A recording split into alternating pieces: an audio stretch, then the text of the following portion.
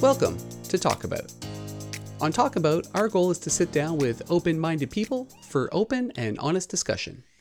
No judgment, no hidden agenda, just getting the conversation started.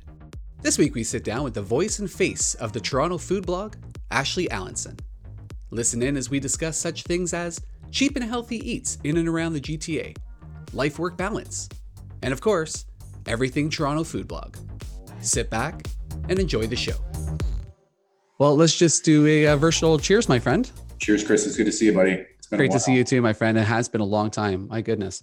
Time certainly does fly. And before we came on, that's part of what we were talking about is time and, you know, how it's kind of taken on a whole new meaning in terms of the pandemic and family values and also extracurricular activities. There's a lot of things that I like about what we were chatting about there. But one of the things that you were talking about in terms of, you know, quality time and kind of respecting that time is the pandemic has given you a new perspective in terms of dealing with family, work, and extracurricular activities. And we're actually going to focus a little bit more on the extracurriculars today. Because I've been following you for a while. You and I go back a ways. We worked together. So then I quickly came to know you as a horror fanatic. And then I came to know you as a hell of a third baseman with a dead pull left-handed hitter and somebody who was really passionate about softball. And then I started following you online as our professional paths went different ways. And I noticed that you were posting online this Toronto food blog. And I was like, what is this all about? Maybe he's just a foodie. Maybe I didn't even realize that. But as I started to look further into this is a pretty big deal. I'm also starting to learn that this isn't just you that's doing this. So could you give me a little bit of background on where the Toronto food blog came from and kind of how it came to fruition and who's all involved with this right now?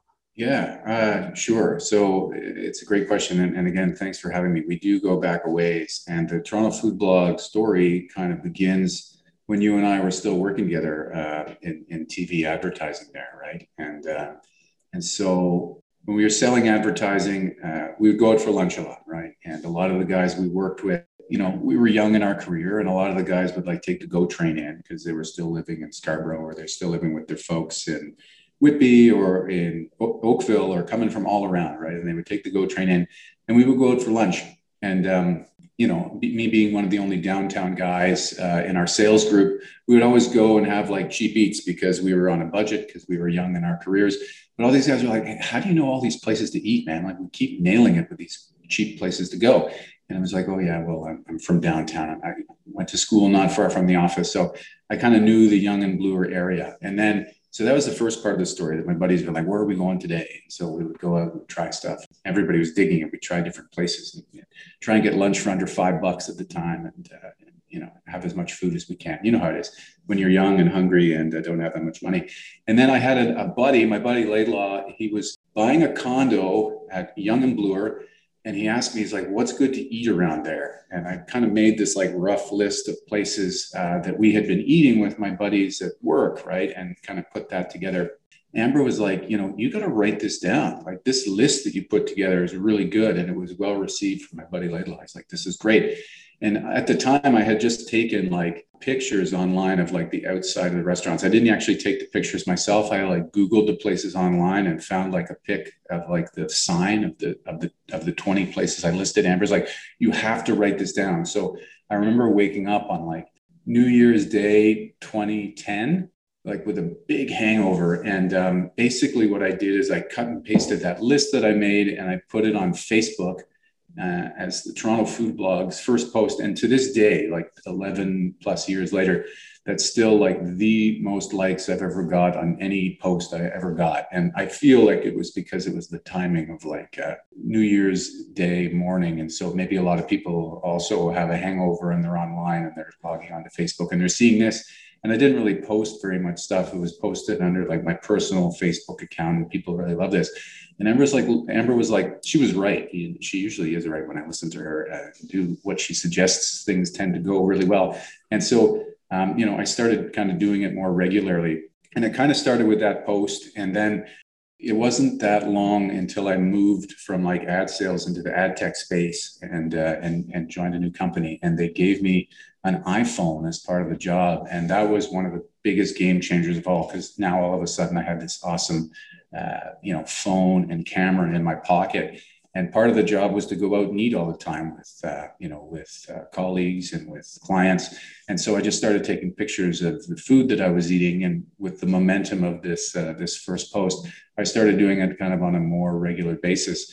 And Amber and I were living at the time on St. Clair West. And so there was a lot of like different bodegas. I really love living on St. Clair West because you'd go to one place to get your meat and one place to get your cheese. And then you go across the street to get your bread. And it was kind of this neighborhood of going to a bunch of different places. And we could avoid going to like a big box grocery store almost completely.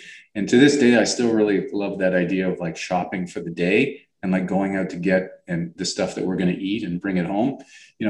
I feel like Walmart and Costco and Loblaws are totally fine, and especially with kids, and we have to go get diapers and essentials, and there's that sort of thing. And so I still like that. It's still like an event, and my kids love sitting in the cart and grabbing stuff. But I do feel like I prefer to go to like some little place to get my coffee, and then go to this butcher shop to get this. And so I was taking pictures of all of these places that I would go. And, I just take pictures of everything. So I'd have this like bank in my phone of like all of these photos. And then I could tie it together later if I need an idea. I'm like, oh yeah, I forgot that I went to this butcher shop and took this cool picture of like all the sausages that they had. And it looked good in like the 1x1 frame on Instagram. So it's like, hey, let's post that.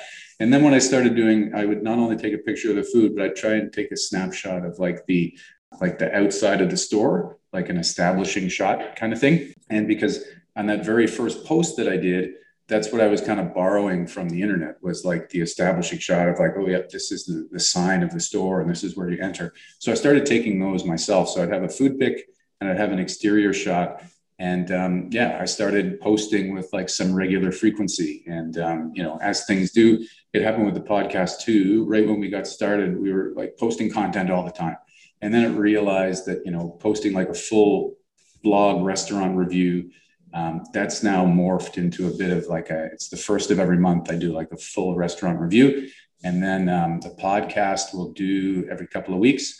And then social media was a game changer. Like when I first started in 2010, it was just Facebook only really. And then I bought like the torontofoodblog.com and did like a WordPress site. And I had some friends help me with like navigating WordPress. And now I feel quite proficient in it. But then it wasn't until a couple of years later, maybe 2012 or so, that I managed to get like the Toronto Food Blog Instagram handle and Twitter handle. For some reason, those were still available. So I snatched those up. And then that social media outlet of those two allow me to post every single day. So we do a food review every single day and try and switch it up and, move things around by location and by cuisine and that sort of thing. So that's the model. It's like social every day, podcast every couple of weeks, full blog review on the site every month. And then all of that stuff gets kind of auto-collected on Facebook. It's funny. I never log into Facebook anymore. In fact, I deleted the app from my phone to give me some time back. I found it was like going down a rabbit hole there. But all these apps will like automatically populate it there without you having to really do anything. So it's a way of curating things. So every once in a while, I'll log in and see, wow, there's quite a bit of activity here. And it sets it up all nicely. I guess Facebook owns some of these apps, so it's easy for them to kind of filter that content there. So yeah, it started, 10 plus years ago from like a collective love of eating food. I know you and I would go out for lunch when we were selling TV airtime there, and it was a good thing to do. And we'd go out and eat after softball, or grab some drinks or some coffee. And it was just that kind of collective eating, and everybody enjoying that. And then my wife's push to put it down on paper. It was interesting. Once I externalized it and got it on paper, the response was really good. People were like, this is pretty cool. I'm like, maybe we have something here. So it's just, I have to eat anyway. So I might as well snap a picture of it before I do. Yeah, I mean, that's fantastic. And I mean, I can attest, Amber is correct. I mean, most of my interactions with her, she was 100% right. So I can see why that would be a good engine for you. And it's so interesting because, we would go out and grab some food and stuff like that, but you were very low key about it at the time. So I had no idea that this was even taking place at the time that we were working together. Just building the brand. I mean, ultimately, I don't like to mention it too much, and it's part of our philosophy. Like I use the pronoun "we" a lot when we post, but it's really just me driving this still. Like we haven't scaled to like hire any staff or anything. So it's mainly just me running a couple of apps, and then I've got friends and family who will often take pictures if I'm out eating with them, and I'll give them like photo credit that they've taken the photo, and I'll say, I'm having lunch with my amigo Chris Matheson, and this is what we ate, and maybe they took the photo. But ultimately, it's just a one-man show right now. And so it's interesting. I've been kind of kicking the tires on if this can scale further or how we can monetize this. But right now, it's still just like a labor of love. And yeah, it's just a kind of creative thing to do. And it's just like a nice extension over and above what I'm doing on my day job. So it's a fun thing to do. You hit on a word there, labor. And as you're walking through this all, I think to myself, how the hell does he have the time to do all of this? I mean, you work a full-time job, you're a husband, you're a father of two, and you've got this food blog that you are putting energy and time into. But you also say, you drop Facebook from your phone because that's a time eater. How do you find the time to be able to do something like this with juggling all of the responsibilities of the things that I know that you're passionate about, which is being a family, being a professional, and being a husband? Yeah, it's a good question. So, I mean, the bottom line is that I have to eat, and I eat 3 meals a day. So I can almost guarantee that that's like 3 pictures a day, and I can just keep this bank on my phone. So I've got pictures from like way back, right? And then sometimes I'll go into a little trick of the trade is I'll go into like a bakery or a coffee shop, and I'll take a picture of like what I'm eating. I'm getting a muffin or something, or I'll hold it up to the sign, and I'll also take a picture of maybe something that's on display, right? And just keep that in the bank for later, right? And so then I've got 2 pictures of that place. So now it's kind of exponentially grown a little bit, even though I only ate that one kind of thing. And then you can imagine if you're going to do like a full restaurant review, right, which we do on the first of every month, you're probably going to want like a repeat visit to that place, because if you just take one picture of what you ate, and that's not really a very good review, right? So we'll go back a couple of times to places that we really like. But yeah, and I'll get, my wife and kids involved. Like they're super supportive of it. And we have like, if I ever get Molly like making pasta or we're cooking stuff together, I'll take a picture of that. And those tend to be some of the best received posts that we do. A lot of the people who follow me are like friends and family, right? So they eat that stuff up. They're like, oh, she's grown, and oh, she's making pasta. And oh, that's so cool. And, so those are really well received. So she likes being part of it too. So she knows if I pull out my phone at the store and we'll take pictures of lobsters or stuff, she thinks it's super cool. And she's kind of she's got a camera too, and she's got like a little Polaroid camera. So she'll do that too. We'll do that. Also, to be quite honest, when I started working at this job here, COVID has been a bit of a problem with this, but we were going out for lunch with clients like 2, 3, 4 times a week. Right. And so there's that. I was taking pictures of where we were eating because we were meeting clients all over. So there's that piece. And then I don't know about you, but when I was a single guy, the idea of me like going to the store and buying chicken and then coming home and cooking it and making a mess and then like portioning it out, or just, I wouldn't do that. It was just cheaper for me to go out and get something at the store. Like cooking for one for me was a crapshoot. So I would just go out, and for $10, or maybe less, I could eat all this stuff. So cooking at home, it wasn't even economical for a while. So I was taking loads of pictures of doing that too.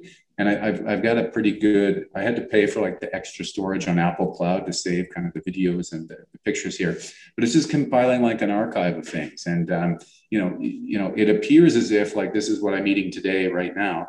But truth be told, like there's some craftsmanship in the way that you tell the story. It's like, oh, this is what we're eating today. But ultimately, maybe that picture was taken in the past. So the more content that we can shoot, the bigger library we can create. And then we've got lots of stuff to choose from when it comes time to kind of publish stuff daily. I think it would be really tough if I was just posting what I was eating that day. That would be more work, right? So taking the phone out, taking pictures. That's why I say this phone kind of changed my life. I mean, it means that I'm always on at work, but that's why they pay me the big bucks. But it also changed the how I look at things in terms of taking photos. And I know you can appreciate that. You've always had a great eye for taking photos. You're a big photographer. back in the day, and documented some great stuff of our softball adventures. That was a really good time. But I remember you always had a camera in hand, so you can probably appreciate how this little phone and my camera changed things up. Definitely. I mean, the technology makes it so simple and makes it streamlined and does a damn fine job. I mean, there's often times where I'll pull out the big camera and go, there's no point in shooting this and working on all the photos and taking all that time when the iPhone does just as good of a job, and especially for what you're doing, it's a perfect solution for what you're doing. I agree. And so, yeah, well, even, an example is like Amber and I, we had some Thai food on Sunday, and we dropped Molly off at camp, and we're like, what are we going to do with all this spare time? Amber's like, let's get some Thai food. So we get like 3 dishes to share. And so it's kind of easy. We take it home and we set it up with some nice lighting, and we just quickly snap 3 shots of the 3 different things that we shared. And there's some content for later. So maybe I'll post something this week about that Thai meal, and then maybe 6 months down the road, I'll be like, oh yeah, it's time to post some Thai stuff from over here. And then I'll look back in there. And what would be really cool is, something if we were ever to scale, would be to get some sort of like asset management system where you could tag it and have all sorts of metadata so that I could search for this stuff. But right now it's just scrolling through the phone. And then typically I try and post stuff in the morning. I find that, COVID has changed things a little bit, but pre-COVID days, a lot of people were consuming their media like on the TTC on the way to work. So I would try and post something like 8:30 in the morning before they got into the office at 9, because it seems like there'd probably be a high traffic at that time. So I get to the office a little early. Like I drop the kids off at school at 7:45, and I'd be in the office by like 8. And because I like being the only one here, I'd get some stuff done. And then, I'd knock out a couple things at work and be like, oh, it's around 8:30. Maybe I'll quickly post something. And that tended to be the routine. So capturing photos wherever I can during the day, and then only taking like 3 or 4 minutes, about 8:30 every morning, posting something quick, and then getting back to work. It really doesn't take too much time. It seems like muscle memory to take a photo of the food, and then just timing the post right. It's interesting. We would experiment with when we would launch posts, and if I post it too late after 9 a.m., traffic is really down because I guess people are busy doing work and not consuming social media as much. So we're kind of I say we, but it's me. The we word is brilliant. I use the we word all the time with all the endeavors that I take in, whether it's me or 15 people. We is the way to go, because it's not just you, it's you and the entity that you're building. So yeah, I totally agree with that. So one of the things that I love, and I did actually kind of picture this because again, I know you, I know Amber, and I figured that there might be a family component of it. So I did kind of picture you guys, sitting around dinner or going out for dinner. I did see the Molly making pasta photo the other day. It's brilliant, of course. I mean, we know what sells. It's animal children. Like that stuff sells. So that is brilliant, and it's so crazy to see her growing up as well. So yeah, all the things that your friends and family are saying is exactly what I thought when I saw that photo the other day. So I love the fact that you've included the family in this as well. And so with this, you've got the cheap, like you've got the hashtag lunch for under $10. Yeah. And you had mentioned that earlier, looking around for cheap eats, because that's one of the things with eating out is it can be massively expensive.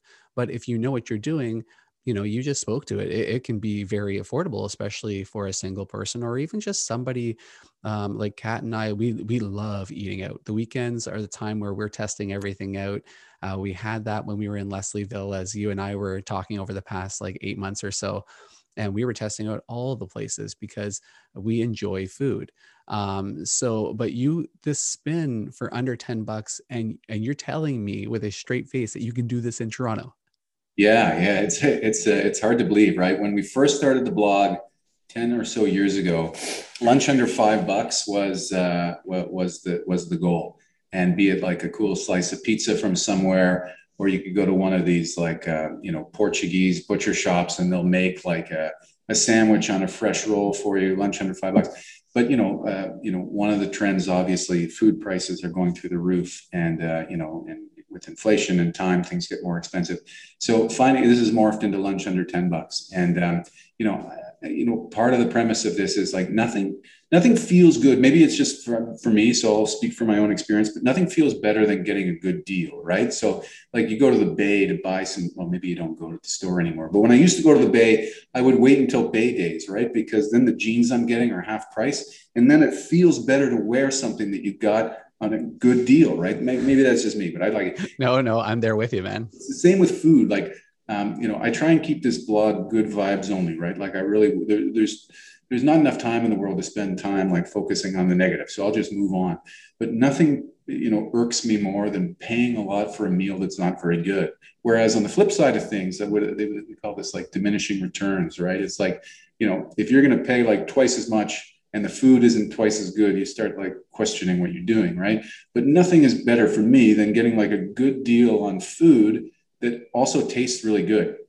And especially if you can find some like healthy salads and maybe some grilled meats and they put it all together and it's under $10, it's like, if this is close to work, like this could become part of the rotation. Like I could start going to this place all the time and trying everything on the menu. And ultimately, that's what happens a lot. Like we go back to the well on certain places quite a bit. There are a few places close to our house that the kids just eat up the food, and they're picky eaters because they're kids. And so when we find some things that are healthy and they like, kids love repetition. So I will go back. There's a Filipino bodega by us. It's called the Banahaw Food Mart on Dawes Road, and they have a hot plate with like garlic rice, and then they have maybe 6 or 7 different things on the hot plate, like stews and this sort of thing, or they'll do like noodles. And the kids will eat all of it. So we go at least once a week. And during COVID, these guys really appreciated that we were coming in and splashing, even if it's $10 around, it would go a long way because numbers are down. They're trying to feed the community. So we would go in there.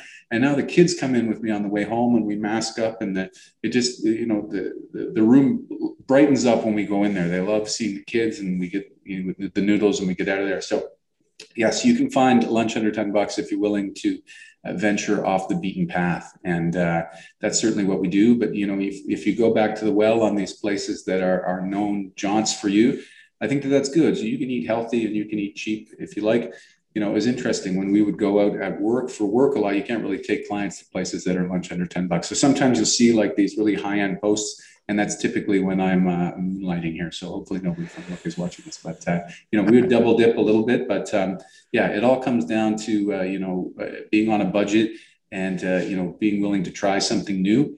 And I think it's a good thing we have going because the demographic of people who are following this blog are probably quite interested in the cheap eat scene. And there are some other rival blogs out there, or blogs that are kind of influential to me, that always focus on cheap eats as well, because everybody's looking for a good deal. Everybody's looking for the next delicious thing. And it seems like the further away the food is from and the simpler it is, the more interested people are. And if it's like some handheld that's really cheap, that's delicious, like who doesn't love that, right?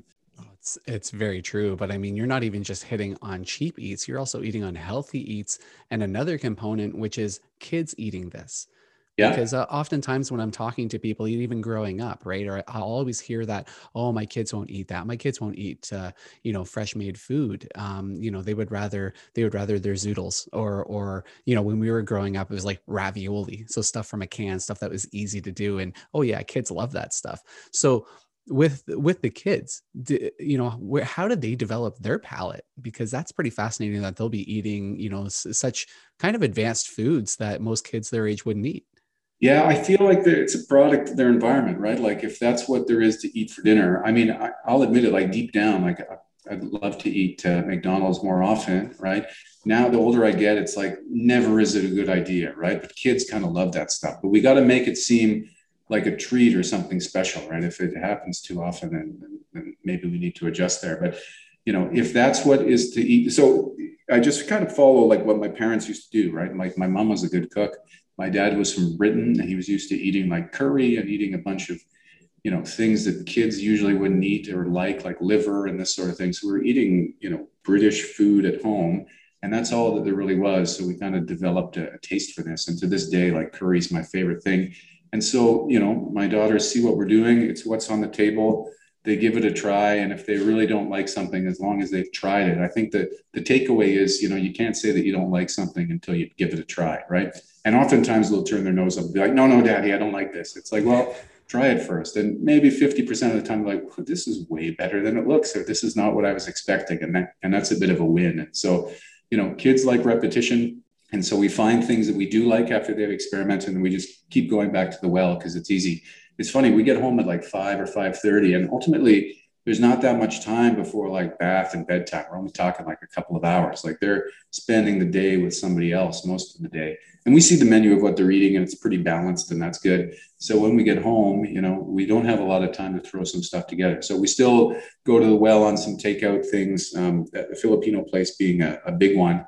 But there are some other places, who we've been trying to. We were talking about them, about supporting local business during COVID too. And my 8-year-old was able to wrap her head around kind of supporting local. So, we have pizza night on Friday, and we stopped going to like the chain pizza places. And there are a couple kind of neighborhood mom and pop shops that we go, and we've switched to supporting them. And Molly feels good about doing that. She'll come in and say hi to the people, and we're happy to hand the money that way. It's interesting trying to teach the girls kind of the value of a dollar, or like how cash works, because they just see daddy tapping their card and getting whatever they want, or food showing up at the door and they don't even know where it came from or who paid for it. But if we go to a store and give them some money and get some change, it seems like, they're exchanging money for it. Even the ice cream truck comes around our street, and it's a good exercise in kind of exchanging money, because those opportunities seem a little few and far between. So pizza night with the girls is a big one. I think everybody really loves it at our house, but most of the other days we try and do something balanced. And yeah, they're into trying something new. And if we can manipulate them a bit too, and say, well, dessert isn't coming until you finish or try some of this, and it seems to get through to them, because oftentimes it's just a rush to the ice cream, as I'm sure you remember. That's that's the way it is sometimes here at my place. And that's just Kat and I. So I mean, I can relate to Molly and Charlotte on that one. It's difficult, and I think that using those types of techniques is, you have to use everything at your disposal as a parent to get your kids to expand and try new things. I think it's really cool that you guys are teaching in the process as well. It seems like this whole experience has not just been about you liking food. Like, you've really morphed this into blending it into what you and Amber believe in as people and as parents, and kind of teaching about local businesses as well. The local business aspect, do you think that that's been exacerbated by COVID? Yeah, certainly. I mean, we live close to the Danforth, right at the east end of the Danforth. And, you drive up and down there, even in Leslieville here, as I'm sure you remember, it's like every second store is shut. And, it's just sad to see. And like on the Danforth, like some flagship stores are shut. Like at Logan and Danforth, there used to be a Tim Hortons there, and it's closed. It's like, who can afford the rent if Tim Hortons can't afford the rent? Like, what could possibly go in there? A bank, maybe? A weed shop, probably. Yeah, so there's no way like a mom and pop food shop is they're really tough to get business on a good day, right? Another example, in Leslieville, they built a bunch of condos, and those flagship stores, because of the rent, the places that are going in there are big box stores. And I'm not knocking those places because they're very convenient, but like Starbucks and Circle K and Popeyes can afford to go in there, right? And there's nothing wrong with that, but it's just kind of how things are changing. So your question about kind of how small businesses are morphing, I mean, especially during lockdown, when it was takeout only, you see a bunch of places kind of boarding up. Obviously, there was an increase in the, food delivery service, but I have a feeling that those apps are taking a bunch of points from both sides, right? And I'm not in the food industry per se, and so I don't know what the margins are, but I imagine like getting a food service, although it's bringing you demand, I don't know what the cost is. I think it's probably pretty high, so did it help keep them afloat? Sure. But I feel like there are more stores closed now than ever. So we're fully into supporting like local businesses as much as we can. It's really, especially when it was like lockdown and it was takeout only, like I would go to a place every day local and splash some cash around there, because I don't want to see another boarded up shop. And to be honest, I don't want to see, another Starbucks go into a place that used to be like a mom and pop coffee shop or something like that. That's just me. Starbucks is totally fine. And, I'm drinking some right now because it's their coffee at work and it's great and it's good in the pods and that sort of thing. But, I love seeing, a street full of mom and pop places. I grew up around Pape and Danforth, and it used to be all Greek stores. And, if I zip back to when I used to walk to school around there, it's totally different than it is right now. A few of the flagship stores that are still there, there's like a Baskin Robbins that's still there. And it's nice to see that Mr. Greek is still there. And what else is still there? The IGA is still there at Pape and Danforth. But almost every other, and there's like a lingerie store that used to be at the end of my street. That's still there, curiously. And then, pretty much everything else has turned over, a number of times. So, we love walking around the Danforth, and we will stop in at a new place, especially if a new place is just opened. That would definitely be on our radar. We'll drive by and be like, opening soon. And so Amber and I will write that down. We're like, okay, well, we got to get some takeout from there. Or, Amber and I are planning a date soon. It keeps kind of getting thwarted by certain things. But one of these days, her and I are going to go out and sit on a patio, and I'll probably be at like a new place in our neighborhood. And just enjoy some food somewhere local. That's outstanding. Yeah, the local supporting business thing was something that hadn't really been on my radar until spending that time in Toronto. But it was COVID, and I don't know if you had noticed this, but one of the things that I was noticing is that big box stores, franchises, yeah, they're fine. I mean, they have a service, and I'm not going to sit here and say that I don't enjoy going to McDonald's every once in a while, or enjoy going to Starbucks, because I think we all do. But the thing that I've always been hooked on when it comes to spending my money and spending my time is customer service. You and I have had conversations like this in the past about customer service. During COVID, I was finding that the customer service of the local mom and pop shops was off the chart. They were so appreciative of you taking the time to come to their location and choose their location and actually come in physically, that the level of customer service was actually unbelievable to me, almost where I think it should have been, and probably where it was back in the day where these mom and pop shops were opening. How have you seen your level of appreciation and your level of communication from some of these mom and pop shops as you've continued to blow up the Toronto food blog? Yeah, so it's interesting that the food space, because it was deemed essential, like they got to stay open, and so that's great. I mean, it's really tough if you are the little Italian grocery store at the end of our street, and then there's like a Walmart just up at like Vic Park and Eglinton, right? It's really tough for them. But there are certain reasons why I certainly won't go to the Italian store to buy diapers. I mean, it's just dollars and cents. But going in there to buy select things, I can have a conversation with the butcher, and he is more than happy to explain what's good today, and explain why, and maybe make some suggestions on like some produce that just came in, or this is a brand of pasta that you've never heard about before, but it's from Greece, and this is the reason why it's good. Like, I love that sort of stuff. There is growing up on the Danforth, there was a little grocery store called Sun Valley that I thought went out of business, but it actually moved to Birchmount and Danforth Road in Scarborough.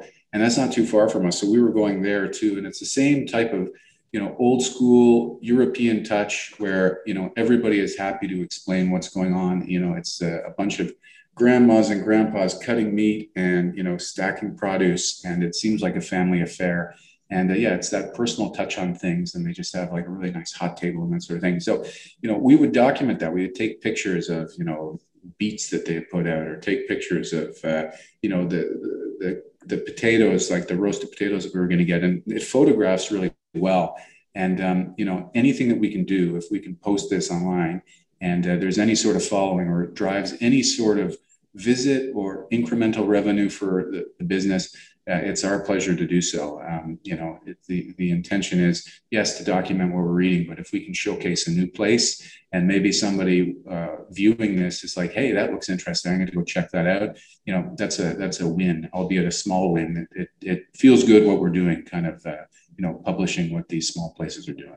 I think it's fantastic because you're not just in Toronto. You are jumping into Scarborough, and you are jumping into different areas. You have Wednesdays in Scarborough. That's one of your themes. Is that correct? Yeah, Wednesdays in Scarborough. That's our favorite day of the week. So there's a kind of a cool story about how that started. So Molly, a couple of years ago, wanted to get into Girl Guides. And scouting was something that I did as a kid. And, we thought it would be a great opportunity for her to learn some new skills, but also just as importantly, meet some new kids that would like outside of her friend group at school. And so we're like, okay, we're going to put her into brownies. The only place available with a space was a Girl Guide group at Kingston Road in Midland, around there. And so I drove her out there on Wednesday for 6 o'clock, and she really loved it. And so there was like an hour and a half of them spending time just doing really great stuff. And rather than going home, I would go out and maybe do a bit of grocery shopping, but I would also get myself some dinner. So I would drive around from like Cliffside there and maybe go north up Kennedy or Midland or any of these streets, kind of going north up to Eglinton, up to Lawrence, up to Ellesmere even. I had an hour and a half to kind of do this box. And I would try something new every time. And it turned into a little Wednesdays in Scarborough. And the best thing about eating in Scarborough, I mean, there are lots of them, but you can get a lot of cheap food from all over the world. And, there's so many restaurants there that are kind of like family owned and operated that you could eat somewhere new every single day of the year and still not even make a dent in all the restaurants there. Like the diversity is just amazing. I know you're familiar with the east end of town there. And so, yeah, wherever you're feeling. So I'd literally drive up one of these places and be like, oh, I just drove past this strip mall. I don't have time to do a U-turn. That would be dangerous. I'm going to keep going, but make note next time that Jamaican place is on the radar. And lo and behold, next Wednesday, I knew where I was going after I dropped Molly off. And again, I'd take a couple pictures or I'd try a couple of different things. Maybe I'd get an oxtail and gravy, a small one. And then I'd also get a patty and I'd take a picture of the patty in front of the sign and I'd take a picture of the oxtail. So I'd have 2 posts possible from each Wednesday. And it just kind of grew. And then I mentioned in our talk before that Amber and I moved just before COVID. So we moved even a little bit further east. We're like around O'Connor and Woodbine, up around there. So shooting along St. Clair to Vic Park and getting into Scarborough, it's only a couple of minutes. So we still go shopping there. If I'm going to go get takeout, I'll typically go in there. So we spend a lot of time eating in Scarborough and just love it. Scarborough's the jam for sure. That's awesome. I mean, I grew up in Scarborough, so yeah, I'm very familiar with Scarborough, but I never had the exploratory nature to go around Scarborough and try different foods. Whether it's just I wasn't really, that adventurous with my food, or I just didn't want to travel too much around Scarborough. I don't know what it was, but when I started seeing you posting all of these amazing places, I'm like, I had no idea. Obviously, I know how multicultural it is, but I mean, you're coming up with gems all the time, which is fabulous. Yeah, these strip malls honestly have like most of them have multiple places to eat in them. So there's one at like Eglinton and Bellamy, for instance. Is it Bellamy or Brimley? And so it's awesome. I was there recently and I was waiting outside of Jamaican Bakery, and I turned this way and there was a lineup for like a Bengali place, another bakery. And, if you just open your eyes and you take a look around, it doesn't feel like you are in Toronto. That's for sure. It feels like you're somewhere else in the world, and it's just awesome. And you go inside and maybe ask a couple of questions. And I find that, the people who work at these places are more than happy to explain what this is. And just the fact that you're taking a general interest in what is it that I'm eating here, people's eyes light up. They're like, well, let me explain this to you. And this is this, and this is this. Are you looking for something sweet? Are you looking for something savory? It's just been an awesome time. And it gets a bit addictive, in fact, to try and find something new or get a story about eating something that I've never tried before. It's and Wednesdays in Scarborough, Molly was a catalyst for this in a way that I wasn't really expecting. And we still look forward to Wednesdays because she always has lots of great stories to unpack from Girl Guides when she's done. And I always have a full stomach when I pick her up. So it's a win for everybody. Well, you need that fuel in order to have those interactions, especially that late at night, right? So I think it works out best for everybody. I know those experiences that you're talking about, where people are so jazzed to talk about what they're doing and how they're doing it, actually occurred to us the other day. We were walking down the street in Oshawa, and there was a new Jamaican place that just opened up, and it's all healthy. I can't remember exactly. I think it was kind of focusing on the keto way of preparing food. So, and he was doing something that I had only seen in Europe. He was standing at the doorway, and we walked by and we were looking at the menu like we normally do when we walk by a new restaurant. And he came right out, "Hey guys, how you doing?" And he wasn't trying to lure us into the store. He was just explaining what the menu was, why it was, He had had a heart condition. He needed to lose a whole bunch of weight, and he started to cook differently, fully Jamaican food, right? So that's pretty rich food. And he was talking about how he was, altering the menus in order to make these things taste like that. And he was so excited. And I'm kind of that frame of mind, like somebody's trying to sell me something. So I was a little clinched up and I was like, I'm just waiting until the end. And when the end of his spiel came, that was it. He's like, hopefully you guys come by. And he went back in the store. And I'm like, so people are excited to talk about these things. They're passions to them. Oh yeah. Well, listen, if you don't remember the name of that place now, then I'm going to hit you up offline because I want to check Yeah, that place out. absolutely. Love the stories. I'm a sales guy by trade, like so. My day job is still kind of in advertising and in like ad tech sales, and I wanted this to be a complete departure from that. Like I'd rather make this like look attractive rather than really like promote something like this is what you need to eat. Any promotion would be like this is if looks interesting to you, this is where you would go to get it. But I'll basically leave the story to like go there and figure it out for yourself. Like this is where you go and this is what you can get. And yeah, I'll let the people who cook the food there tell you the same story that I did. I'll just put some excerpts in there and take a photo of the food, and hopefully it drives some traffic to these restaurants, so that the stories and the lunches under $10 can be enjoyed by more than just me. Yeah, I like the way that you have the website set up. I was checking it out the other day and I was reading some of your reviews and I was looking at it from I thought it was going to be a critic perspective, and you weren't. You were reporting what you experienced, and it was very much a go and see if you experienced something similar. If not, hey, worst case is you tried something new. So I really like the approach that you're taking with the website, which I'll include obviously in the notes so people can go and check out, because you also have things in there like your favorites lists and the top 10 lists, which I mean, listen, top 10 lists are valuable. I mean, I look for top 10 lists all the time. They're Yeah. all over the place. So you kind of have to do those things, right? Yeah, nothing drives traffic or interaction more than a top 10 list. And even if you put like the most egregious or ridiculous thing on the list, it almost seems like that gets people more engaged. Like, what are you talking about? McDonald's is the best burger. You got to be crazy. And then people just start writing this, and it's like, actually, this was a really interactive piece. It's funny. Molly, like, she loves McDonald's because she's a kid, and so a cool story was a guy on my baseball team. He married a lady who grew up in Brantford, and so the big thing in Brantford that rivals and beats McDonald's hands down, they're saying, is a fast food chain there called Fast Eddie's. I don't know if you've ever been to Fast I've Eddie's. heard of it. Yes. Yeah, so this is like a brand. It's franchised into from Brantford into maybe like Cambridge and a little bit towards London. Anyway, we're going to see my father in June. He lives in London. We went to go see him. It's his birthday on Father's Day every year. So we drive down there, and we had just heard the story of Fast Eddie's. So on the way back, we stop at Fast Eddie's and we get a burger, and we share some fries, and we get a milkshake, and they actually make these pickle fries. Anyway, the story of Fast Eddie's and my buddy's wife's growing up in Brantford, and how this is just so synonymous with like being a teenager in Brantford.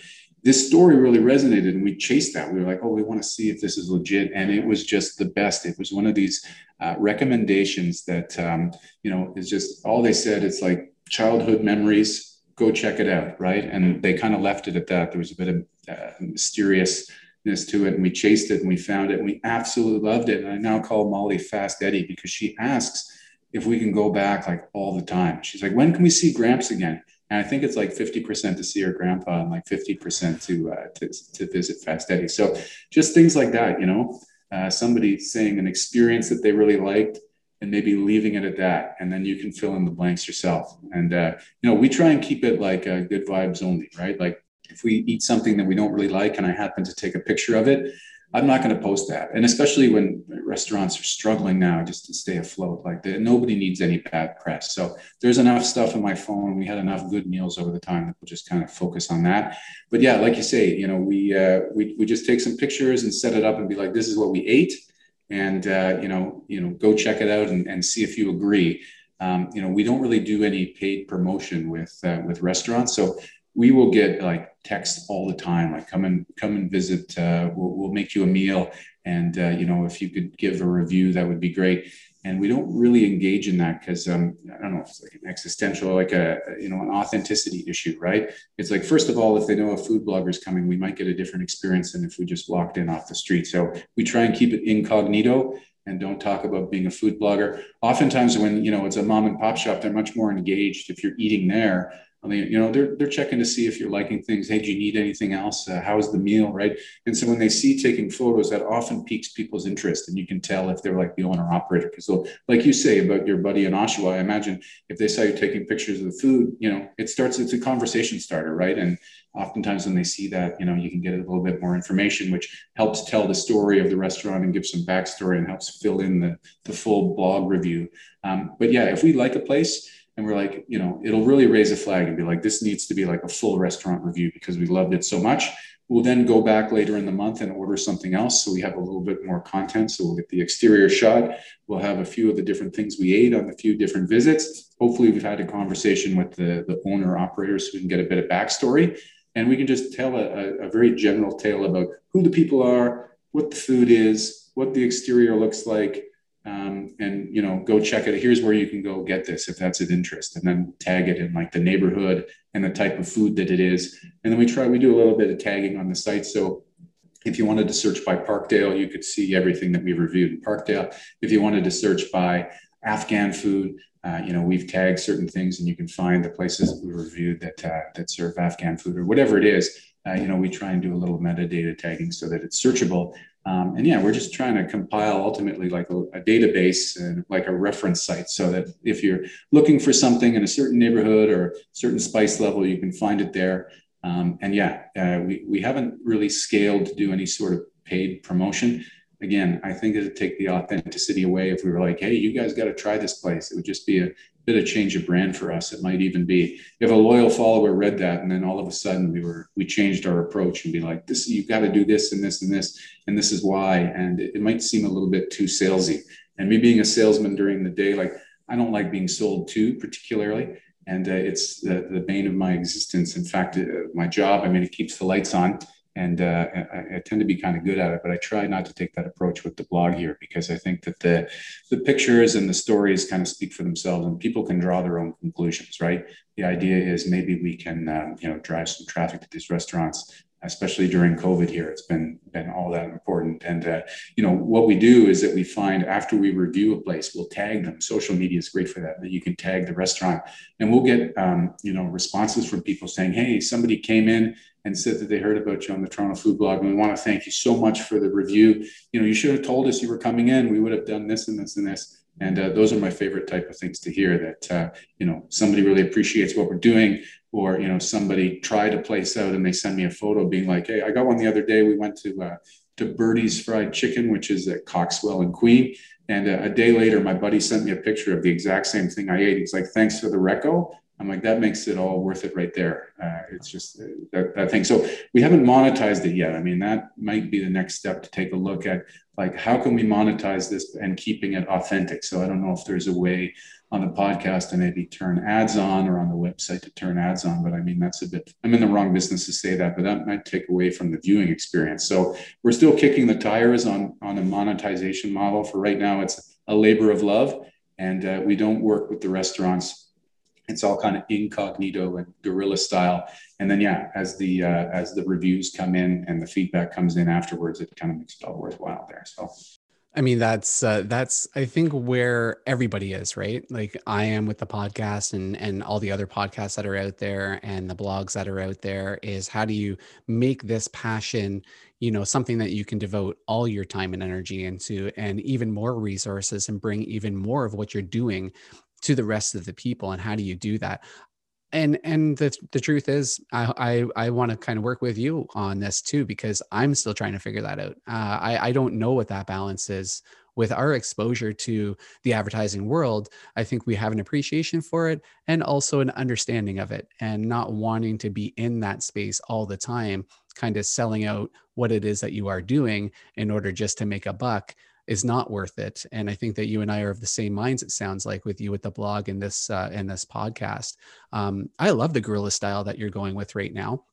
It doesn't make money, of course, at this point in time, but that doesn't mean that it can't make money in the future. I really like to know what the heck that looks like. So yeah, if you once you continue to kick the tire on that and explore anything, keep me in the loop, please. Yeah, I mean, monetizing it for me is one thing. If it turns into a sale for one of these restaurants, then it is working, right? And so that's the focus now. I'm very grateful to with COVID to still be employed on my day job. So it is a labor of love and a side project, and it's an outlet for me to be creative, and hopefully it drives some traffic to these businesses.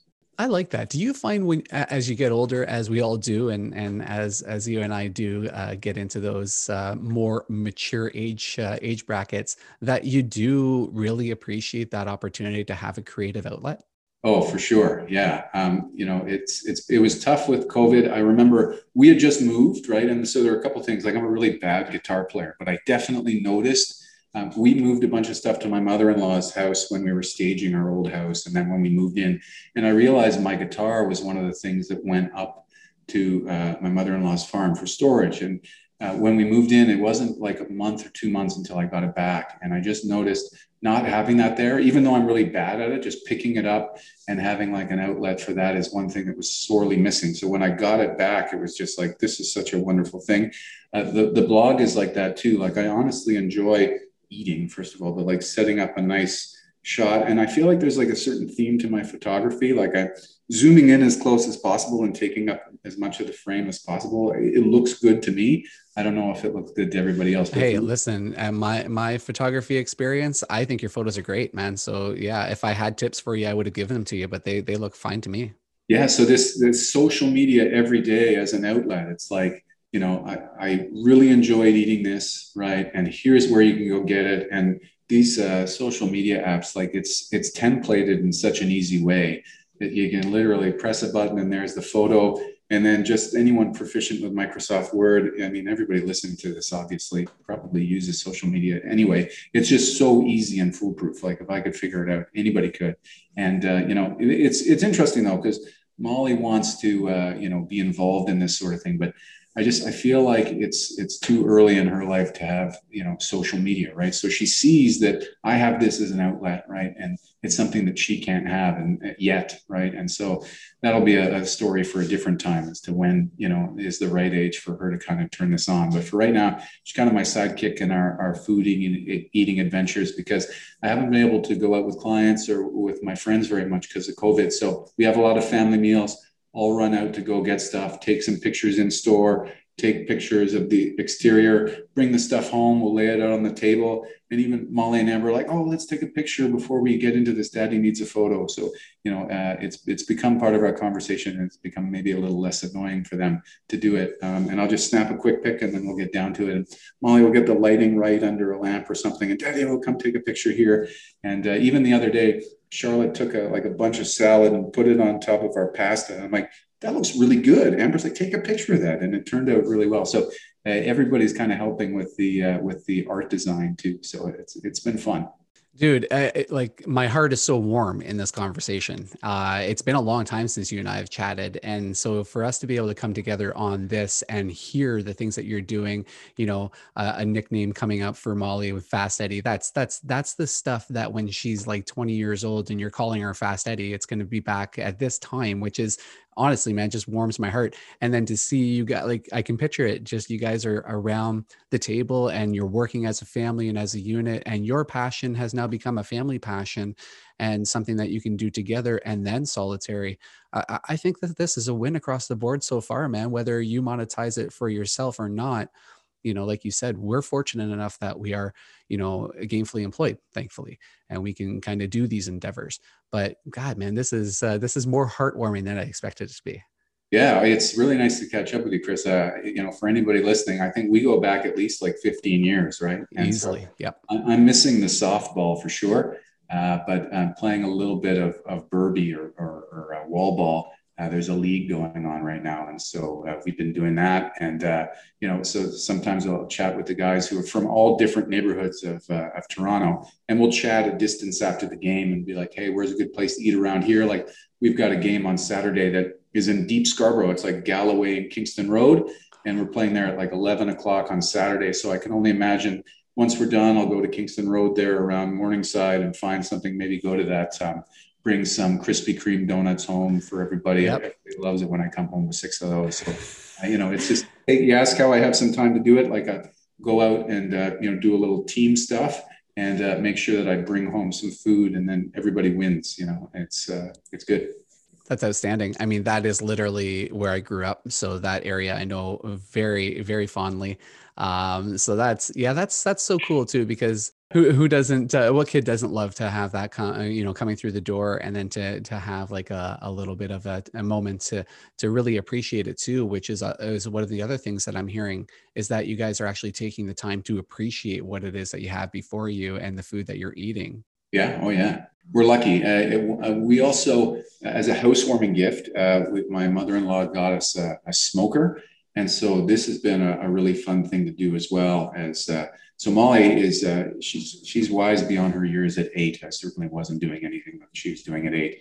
And so she will wake up with me at like 6 in the morning, and we'll put like the wood chips down, and we'll have gone to like the butcher shop and gotten usually some sort of cut of pork, and then we'll put it on there, and she knows all day kind of watching the smoker. It even showed up in one of her kids shows. I shouldn't call it kid show. She watches a show called Alexa and Katie, and one of the jokes is that the father spends the entire day running out to check on his smoker, and so she thought that was really funny because it's what her dad does too. So yeah, we'll do certain things like that and kind of keep it fresh. Like ultimately, we've been locked down together for so long that we're looking for cool new things to do. And I don't mean to frame it like it's to fill up time, but kind of it is. Like we've got to keep everybody, entertained. And so doing something new, like setting up the smoker or checking on the smoker or seeing how the food is, and she'll see how long it takes to prepare it. And then, everybody's just waiting to dig into this. And she feels like, oh, she made this. And so that's a big win for everybody too, when she gets involved in making this sort of stuff. So Amber also got us, this might be pre-COVID now, but one of the cool things she did was for Father's Day, she got Molly and I a baking lesson at a place, it was called Madame Gâteau, which is at Woodbine and Danforth. And we went and took a baking lesson together and made donuts. And so that was really cool. The accomplishment of eating something that you've made from scratch, it's a really good feeling, right? And so we're trying to get her into that. And so she said for the longest time that she wanted to be a veterinarian. You ask what you want to do when you grow up. And this is slowly moving into, oh, I want to be a baker, or I want to, travel to wherever it is, the food that we've eaten. And so it opens up a bunch of different things. You bring home Thai food, and then we look at the map, and she finds out where Thailand is on the map, and now can point to different places. And so, there's lots of benefits to kind of doing this together. I mean, it's so funny because we talk about money, not just you and I in this conversation, but us as a species. We talk about money and all the things that it can provide for us. But one of the things that I'm learning over the years is experiences. Experiences are so valuable. You can't even put a price tag on that. Yeah. And I agree. At 8, are you kidding me? It sounded like I wasn't thinking like Molly until I was 30. So she's way ahead of the game. Yeah, me too. She's sometimes I forget that she's 8, right? But the experience here, like Amber is awesome at that too, like setting them up to experience new things. I've got this cool new this picture on my screensaver here. We went to the aquarium the other day, the Ripley's Aquarium. I don't know if you've been, but obviously a really cool spot. And for kids, I mean, it's like floor to ceiling windows with like sharks coming up to things. So there's this picture of us all touching this manta ray. And so the coolest thing was when we got outside, it was a great day. Molly saw this hot dog cart, and it was like the first day of the Blue Jays being back. And she's like, why don't we all have like a street dog? And, and there was some crowd showing up. So we we're a little bit apprehensive, but we had these hot dogs outside of the game. And she was reminiscing about the time that we had gone to the Blue Jays game before, and we were kind of pining to get back there.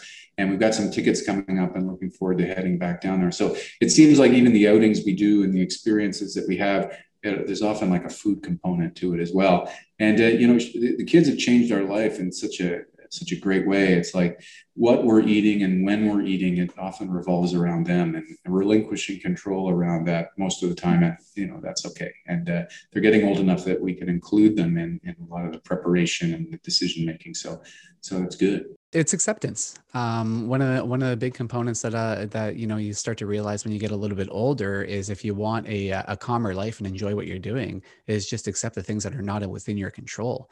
But the thing that I do have to say is that most people aren't going to see this video. Maybe later on down the road we'll release some, but you look healthier than I've ever seen you look, man. So for people out there that are thinking to themselves, oh, this guy's eating out all the time and his kids are eating out all the time, and your wife is beautiful, your kids look healthy, and you look healthy as hell, man. So that's awesome. Like, I can't condemn you for what you're doing. You're obviously doing what's right. Yeah, well, eating 3 meals a day is big. It used to be counterintuitive, right? Like I used to, before I had kids anyway, I would drink a lot and skip breakfast and then kind of binge eat, and that was like a pattern that went on in my 20s, as you do as a young guy, But as things have changed now, it's kind of counterintuitive. It's like eating breakfast. It's a cliche to say it's super important, but we definitely sit down and do it every time. Although it's kind of nonsense on these shows, like it's pretty inaccurate in my opinion that on all these family TV shows that we watch, that everybody sits down to like this big balanced breakfast before they go off to work or school. Like that never happens, right? But setting an example that we need to eat something before we go. So it sets me up better for the day, and then I'm not binge eating later. So there's that, just changing my diet a bit. I'm in better shape in my 40s than I was in my 30s. So that's definitely a win. And so, yeah, I eat and I throw some push-ups in there. And that's a couple of streaks we have going, is taking pictures of every food every day and doing push-ups. So those are the two things I got, and they don't require going to the gym. So that's a good thing too. It's all about balance. I'm going to leave it there for now, but I do want you to have the final word. I know that you do have some other things to get on with your day. What is it that you want people to know most about what you're doing with Toronto Food Blog right now, and what you would like to have happen with it? Oh, well, I think we're just going to keep the momentum going. So the Toronto Food Blog, we have like 3 different outlets, right? We've got our social media every day, and that's the Toronto Food Blog handle on Instagram, Facebook, and Twitter. So we'll review somewhere new every day, and I'll just be a quick snapshot. And then every couple of weeks, we have a podcast. It's hashtag lunch under $10, and that's available wherever you consume your podcast, be it on Spotify or Apple or wherever. You can search hashtag lunch under $10. And again, there'll be kind of more of a lengthy review, maybe a couple of minutes of some cheap eats that we found in a different neighborhood or a different type of food. We try and mix that up. So the podcast is a cool outlet. And then on the first of every month at torontofoodblog.com, we do a full restaurant review with a deeper dive into the who and the what that we're eating. And the final word is that, if any of this resonates with anybody and can help one of our viewers have a great experience and help the restaurateur, during these tricky times for them, I think it's a win for everybody. So, we really appreciate the support and love nothing more than hearing the feedback. So we're just going to keep it going and keep doing what we're doing and keep trying to find time to have this as like an outlet for some creativity, and hopefully it benefits some people too. Well said. The face of Toronto Food Blog for today. Anyways, the voice, some of the words, some of the photography, in conjunction with your family. I think you guys are doing an amazing job. This was something that I thought, like I said, was just a little, hey, here's a shot, here's a shot, here's a shot. The depth and the energy that you're putting into this and the passion shows. And my congratulations as well to you and Amber on all the things that you're doing with the kids, with the home, with the food blog. I think you guys are killing it, man. Thank you very much for sitting down with me today. Yeah, Chris, thanks so much for the invite. It's really great to catch up with you and find out what you and Kat are doing too. It's just, it's wonderful. And, your new place sounds super exciting. I can't wait to keep in touch and hear how you guys are doing. Absolutely, my friend. We will definitely keep in touch. This isn't the last time we're doing this. Nice. Have yourself a great day, and we will talk to you soon. All right. Cheers, buddy. Cheers.